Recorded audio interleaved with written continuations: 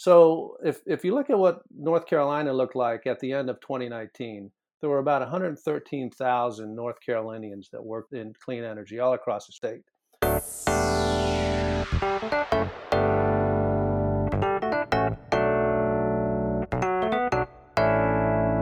Squeaky, squeaky clean. What's up, my squeaksters, and welcome to the Squeaky Clean Energy Podcast, brought to you by the North Carolina Sustainable Energy Association.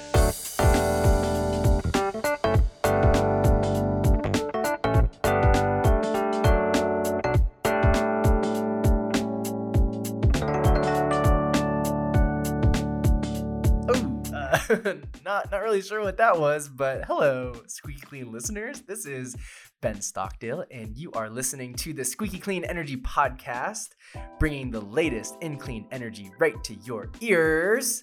And we have a very special episode today. We are bringing together the forces of two fantastic organizations. I'm sitting down with the head of Environmental Entrepreneurs, the fearless leader, Bob Keefe, based in California, who's going to be talking with NCSEA's former executive director and NCSEA's chief of innovation and strategy, Ivan Erlob, for a conversation on the recent North Carolina Clean Jobs Report, which came out and detailed the size and scope of North Carolina's clean energy industry, as well as some really awesome testimonials and some more human-focused pieces on the people that make up North Carolina's growing clean energy industry. So with that, I'm going to pass it back off to Matt Abel. Matt, what's up? Hey, Ben. I think I like the sound of my voice on this podcast. I can get used to this. So I wanted to just provide a quick update to the listeners on some upcoming events with NCSEA. So coming up on September 22nd, we have the next installment of our Making Energy Work webinar series titled Building Bipartisan Support for Clean Energy in North Carolina, featuring our partners at Conservatives for Clean Energy and Citizens for Responsible Energy Solutions. That webinar is taking place on September 22nd at 3 p.m. Free to register. Hope to see you there. Thanks, Ben. Back over to you, buddy. Thanks, Matt. And let's roll right into this episode, shall we? Clean energy. Clean energy.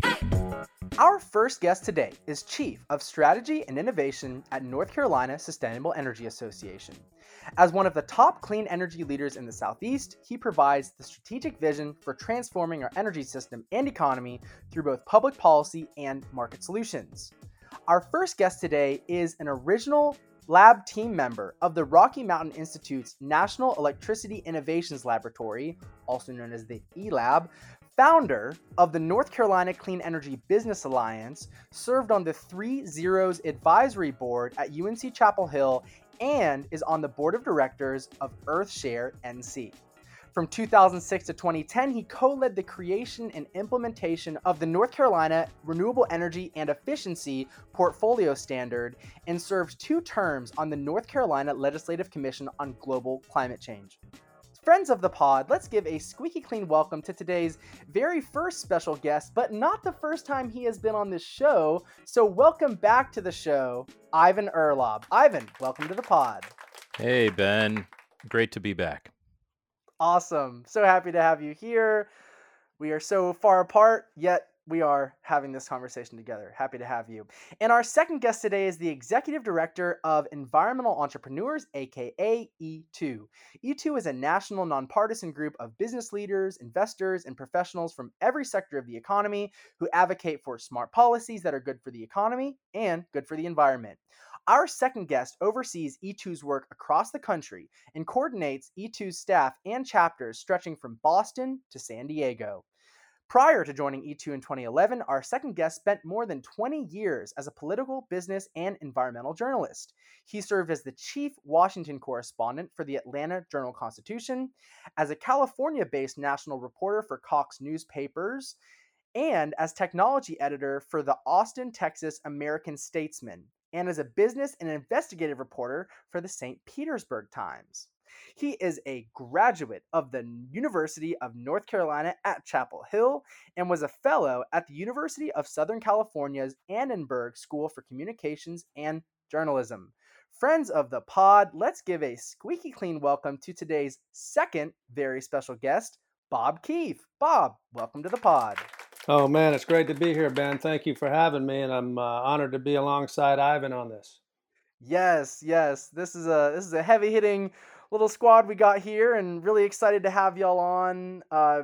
Recently we've been working on the Clean Jobs Report in North Carolina. That's why we're here today, to talk about what that means, how this came to be, and where we are headed with the clean energy industry in North Carolina. But I think it's important to take a step back and get some historical context for what's happening now. So, Ivan, I'll start with you. Can you talk about the tracking and reporting that NCSEA has done historically to gauge the size and importance of the clean energy industry in our state?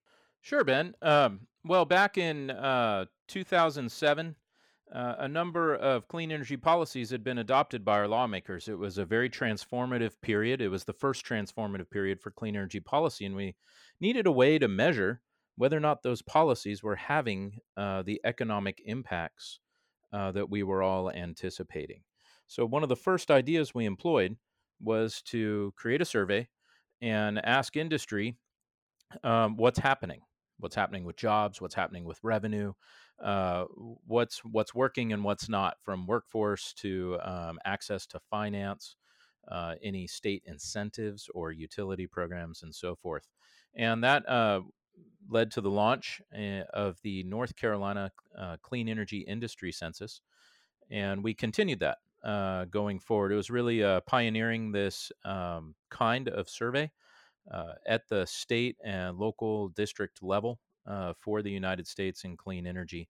And we really needed to do it because at the time, studies that were out there were claiming, green jobs was the catchphrase of the day. And there was one report that had come out right before we decided to do this that claimed that 1 in every 4 or 1 in every 5 jobs in the U.S. was a green job. I mean, we know from what we're going to talk about today, and we knew back then intuitively that wasn't anywhere near true. And so we needed a really conservative estimate, a metric, a yardstick, to know if these policies were working, and we were getting the results that we all signed up for. Interesting. So, Bob, you're from North Carolina. I know you have North Carolina roots.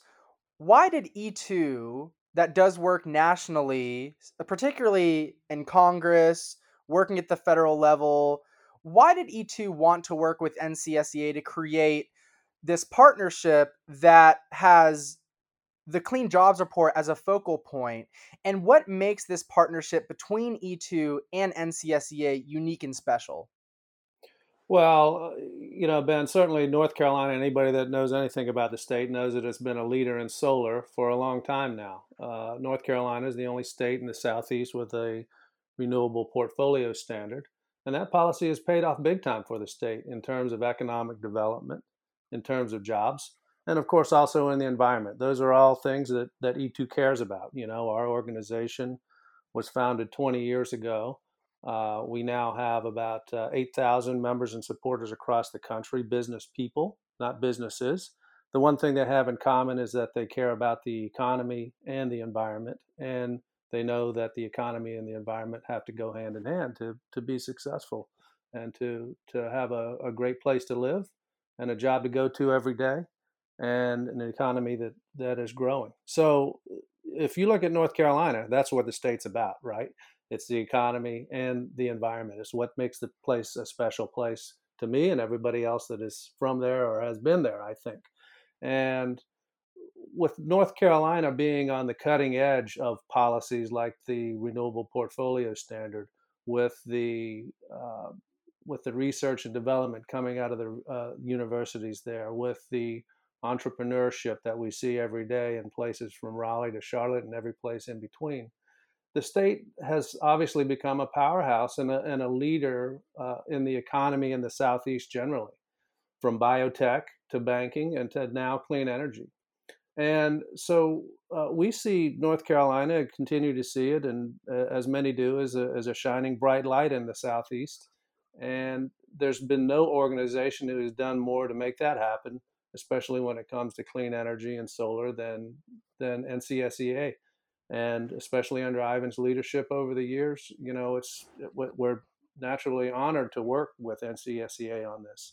We do these reports, by the way, in about 20, 25 states around the country, and we always do them with partners on the ground, or typically do them with partners on the ground. And I can tell you that there's few partners that we have that are as knowledgeable and as deep into clean energy policy as NCSEA. Well, hey, Ben, I'd love to jump in. Thank you, Bob, and thank you for your partnership. This just makes so much sense. And environmental entrepreneurs, E2, just putting an emphasis on entrepreneurs, we can affect policy change anywhere, anytime, any place in our capitalist republic. But policy is only as effective in getting economic results if it enables entrepreneurs to enter the market and really be able to take those risks and bring their smarts and their savvy to bear on an opportunity to survive and thrive and carry our nation, our economy forward. And so this really just makes sense to me. This partnership, entrepreneurship was instrumental in turning the policy frameworks that we all worked together to get in place back in 04 to 10 into market activity, utility business model transformation, and increasing use of clean energy. So let's jump into this report a little bit. Bob, can you give us the top line numbers from the report and maybe a bit about how this is being seen contextually within the U.S.? Absolutely. So first of all, let me tell you what we track when it comes to clean energy jobs, and we've been doing this in different ways for about a decade now, but really in earnest for the past 5 years or so, working in partnership with the National Association of State Energy Officers, NASIO, and a group called EFI Energy Futures Initiative, which is run by former DOE Secretary Ernie Moniz. And so what we do is we look at clean energy employment in essentially a handful of categories: renewables, of course, solar and wind and geothermal; energy efficiency. That's folks that are making our homes, offices, our schools more energy efficient, saving money along the way. It's also people who work in energy efficiency manufacturing, people making high efficiency HVAC systems, for instance, low E windows, LED lighting systems, that sort of thing, Energy Star appliances. We also look at clean vehicles, which is essentially, we call it, or I like to call it, anything with a plug, but also clean fuels manufacturers and suppliers. And we look at grid modernization and battery storage. So if you look at what North Carolina looked like at the end of 2019, there were about 113,000 North Carolinians that worked in clean energy all across the state. That was up about 1,800 jobs from a year before that, up about 5% over 2 years' time, and about 90% increase since NCSEA first started tracking jobs in North Carolina back in 2007. Last year, the biggest area for growth in North Carolina was around grid modernization. It's kind of tracking what we're seeing across the country. Grid modernization and storage in North Carolina, that was up about 7.5% in terms of employment. Renewables, which we all know North Carolina is known for, is one of the nation's leaders in solar. Renewable employment was up about 2%, a little bit more than 2%. So if you take a closer look at these sectors, Ben, energy efficiency by far is the biggest sector in clean energy in North Carolina and, by the way, across the country. In North Carolina, that employs about 88,000 people. Yes, they're at big companies like Johnson Controls and Trane, which I think have operations in Western North Carolina. But they're also small business owners. As a matter of fact, the majority of them are small business owners. People like a guy named Solomon Maryland, who runs an HVAC company in Rocky Mount that specializes in high efficiency HVAC system. I think he's got about 13 employees doing everything from fixing leaky air ducts and installing high efficiency heat pumps to most recently, I think, branching out to things like LED lighting. And then there's renewables. 12,300 people at the end of last year worked in renewables. Big solar companies that we all know around the state of North Carolina, but also smaller companies with a dozen or so employees, companies like 8M Solar, for instance, in Cary. The next biggest sector was clean vehicles, believe it or not, in North Carolina. And when I think of North Carolina, I think of NASCAR, maybe, and a lot of people might do the same. But when you look at what the state of North Carolina Economic Development Department says, believe it or not, 464,000 people apparently work in manufacturing in vehicles in the state of North Carolina. And an increasing number of those are working in clean vehicles. They range from companies that are making little companies making hybrid and electric vehicle parts in different parts of the state to some of the employees at Thomas Built Buses in High Point, for instance, which, like every bus maker, is pushing rapidly forward into the market for electric buses. That's creating jobs now. It's going to create jobs in the future. And then there's grid and storage, which I mentioned. Grid and storage employed about 3,700 people in the state. You know, NC State has a whole center dedicated now, I think, to grid and storage and EV technology. You guys might know about this better than I do, but I think it might be called the Freedom Systems Center, something like that. But they're revolutionizing the grid and EVs. And I think just like you saw RTP spun out so many biotech companies that have created so many jobs, I think you're going to start to see companies get spun out of centers like that who will continue to create jobs, drive economic growth in the state. So when you look at what North Carolina looks like compared to the rest of the country, the state was number 9 in the country overall in terms of clean energy jobs. Sorry, Virginia, you're number 10. And where these jobs are, yes, they're centered in cities like Charlotte and Raleigh and Greensboro, but nearly 30,000 North Carolinians, Ben, who work in clean energy, live and do business in rural areas. Folks like Solomon Maryland, I mentioned earlier. And they're people who are putting solar on fallow or unused farmlands down east that's putting lease money in farmers' pockets, for instance. We talked to one farmer not too long ago who said installing solar essentially saved his family farm. He was getting more money off of lease payments than he was off of the crops that he was growing. So the rural part of North Carolina is really benefiting from clean energy just as much as the big cities. And as a matter of fact, there's more people that work in rural parts of North Carolina than in any other state in America. So that's kind of the top lines of what that report says. Awesome. Thank you so much, Bob. And just gives me goosebumps hearing about how great some of the developments are. And particularly, you mentioned Solomon, Maryland. You know, I got a chance to speak with Solomon. He works out in the eastern part of the state. And you're exactly right that he was able to step into the clean energy industry, and his business really took off when he started doing things like weatherization, things like energy efficiency upgrades. And then Solomon was approached by Roanoke Electric Cooperative and asked him to help with their tariff on-bill program that provides essentially free energy efficiency upgrades to customers, and it has been a huge success for him.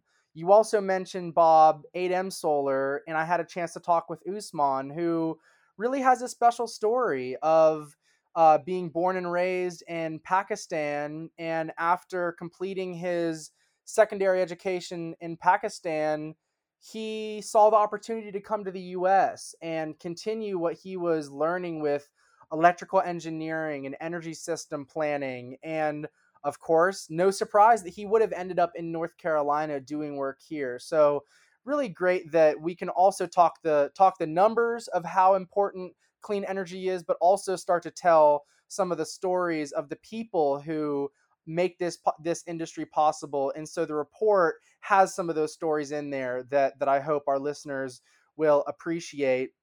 Now, Ivan, I want to turn it over to you because before this conversation started, we were talking a bit about COVID-19 and the effects that that's had on this industry, but also some of the things that it has revealed within the energy system. So can you talk a little bit about how COVID has impacted our industry and what it's shown us as we've continued to experience it?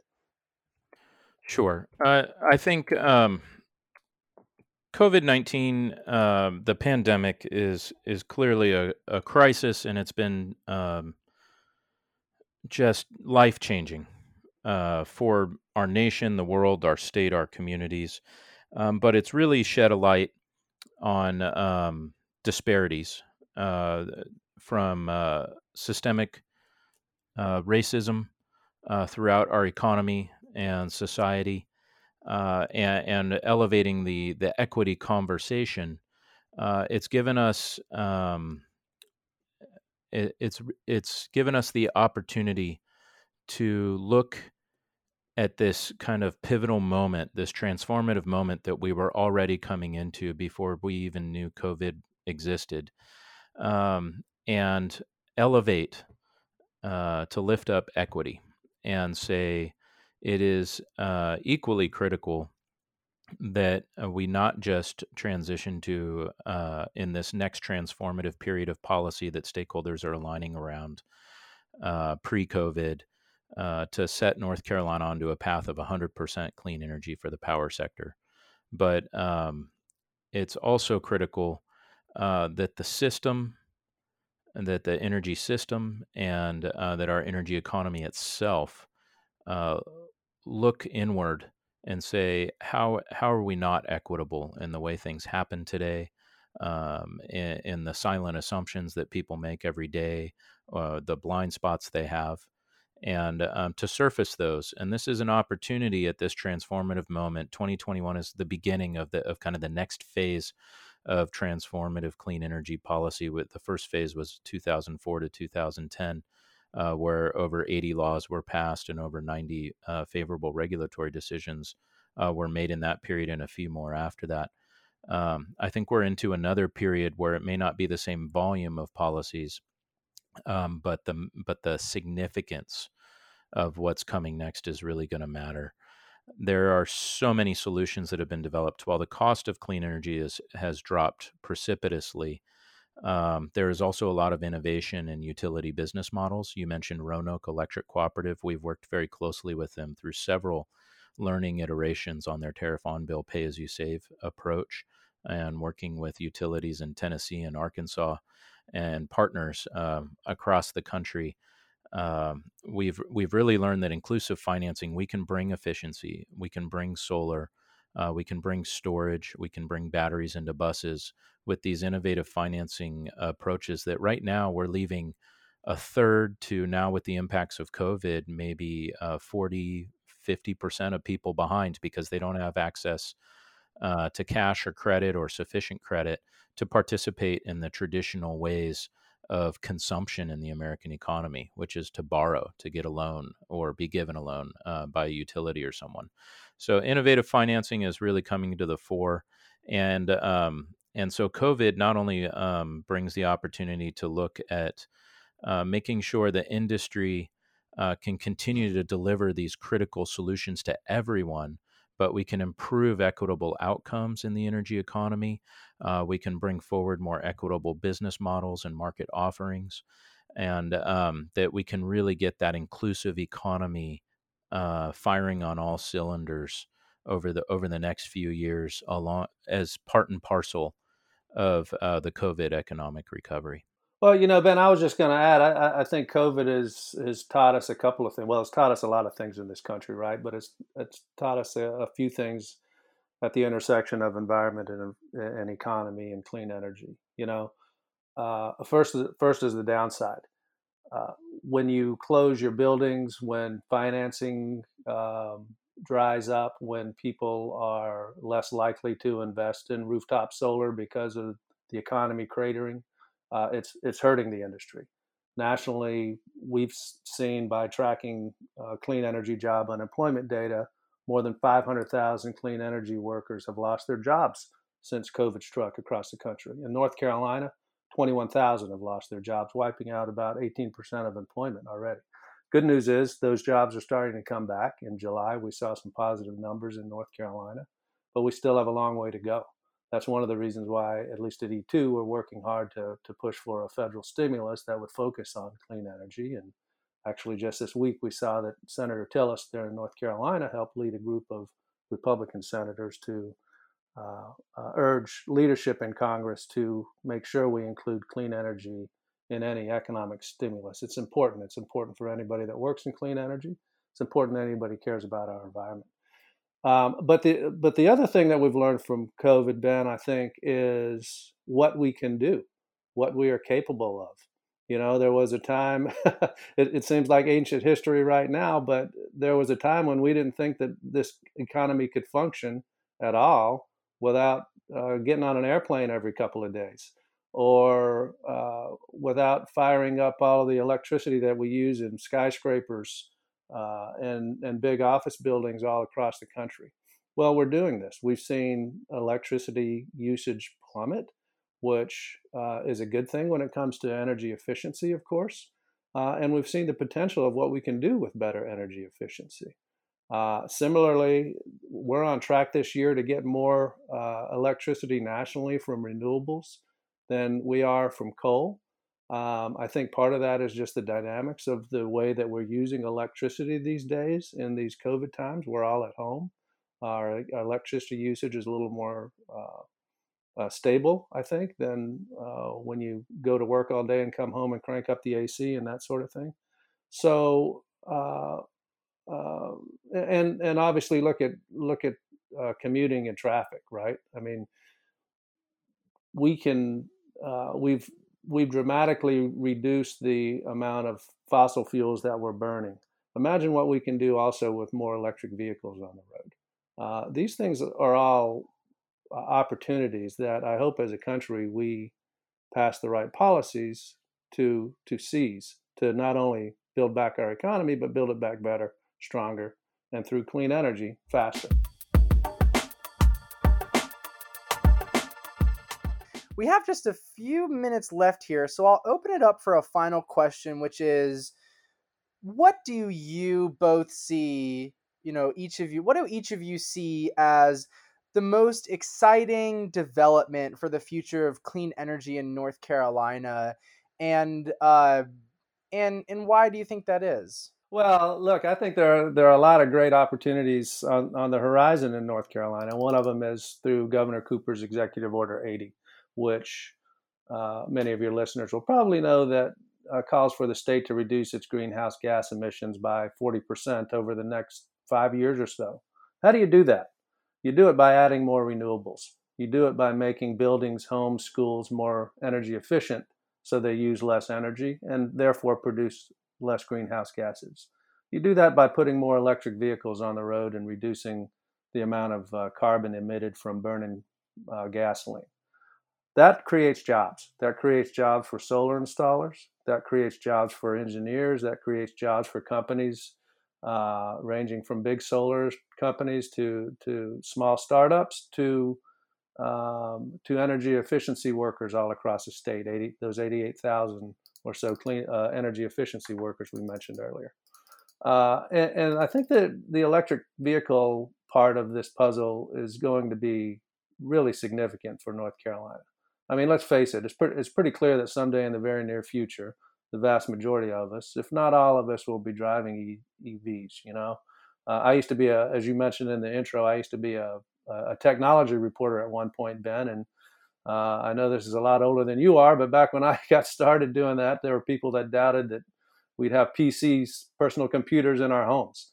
There were later people who doubted we could that the iPod would replace CDs or cassettes. Sorry to date myself.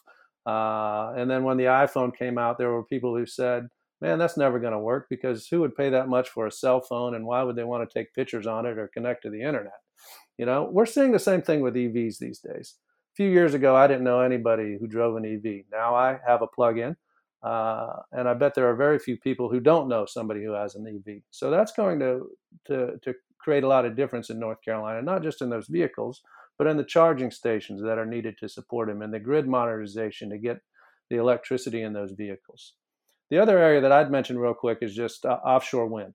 A couple of years ago, E2 did a study to try to get a handle on what developing offshore wind could mean to the economy in North Carolina and other states. And to do that, we took a really good look at what then was the only offshore wind farm in America, the Block Island project in Rhode Island. And we kind of overlaid what happened there in terms of jobs and economic investment with the economies and the economic structure of states like North Carolina. What we found was that building an average sized offshore wind farm in North Carolina could create something like 5,500 jobs, add something like $710 million in economic benefits to the state. That's in folks working on turbines offshore, but it's also people who are working in the ports in Morehead City and Wilmington and places like that, and the supply chain that feeds into all of that work. So those are three big areas I see for North Carolina: EVs, offshore wind, and of course all of the renewables and energy efficiency growth we can get with policies like EO80. Ivan? Yeah, so I think, there's so much to say that we could do a whole show on this question, but a whole pod on this question. We worked hard through the 2010s to successfully build bipartisan understanding of the value of clean energy to our state's people and our economy. And now I think that will continue this year and well into the future, kind of regardless of the outcome of this next election. North Carolina really is poised to undergo a series of policy advancements. And I think that's because not only Executive Order 80, but a number of stakeholder conversations that have been brewing for several years, a number of conflicts and lessons learned from our out in front leadership on utility scale solar that catapulted North Carolina to number 2.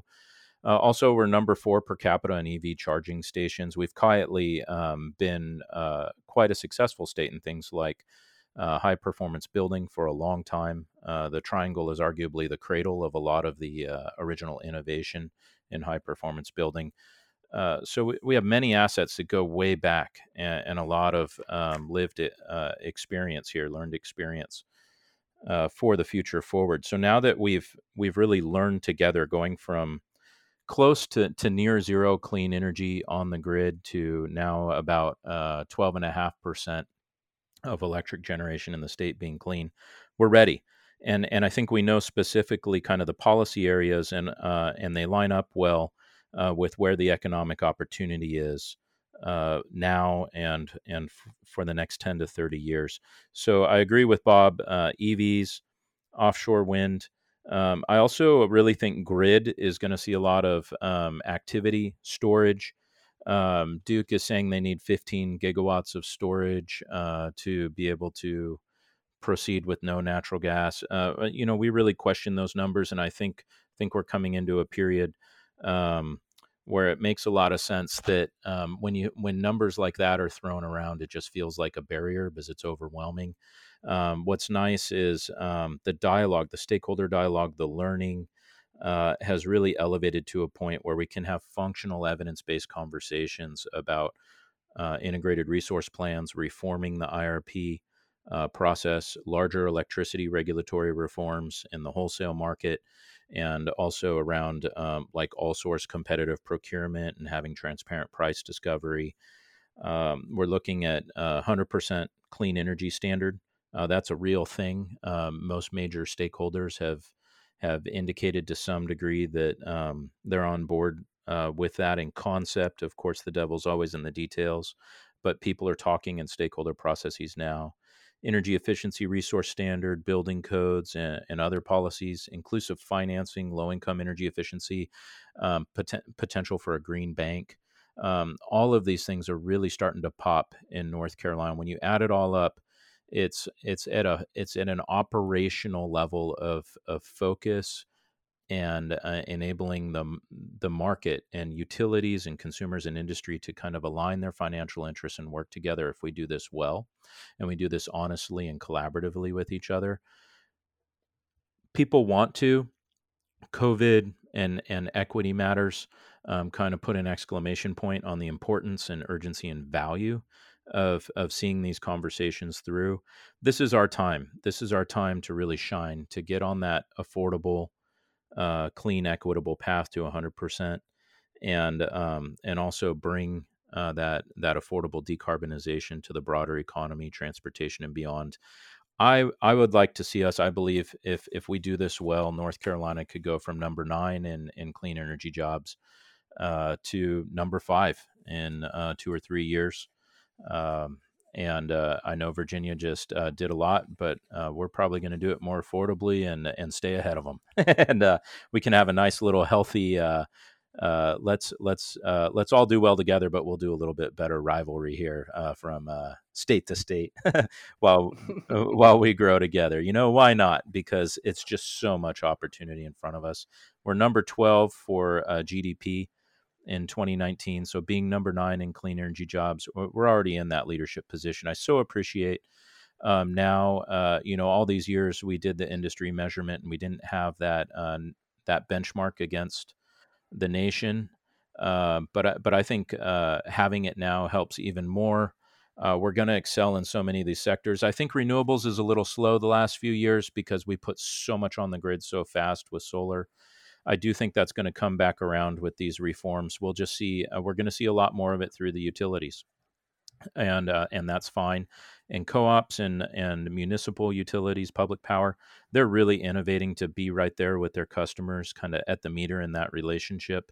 I imagine that's going to be happening more with the IOUs too, under regulatory reforms, because it'll become more in their financial interest to do so, and that's only good for our economy and more growth and more opportunity here in the clean energy space. Ivan, I love those goals you're set, but I'm going to do you one better. I'm going to say, let's not go to number 5. Let's be in the Final Four. Let's get North Carolina in the Final Four. We can't do it in basketball right now, but maybe we can do it in clean energy, huh?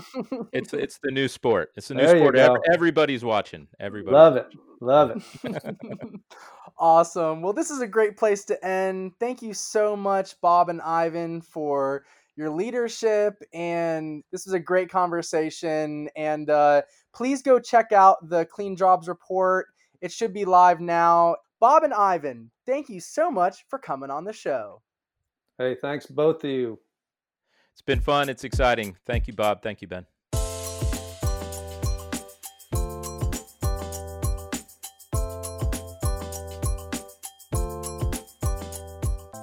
And that's all, folks. The 34th episode of the Squeaky Clean Energy Podcast, bringing the latest in clean energy right to your ears.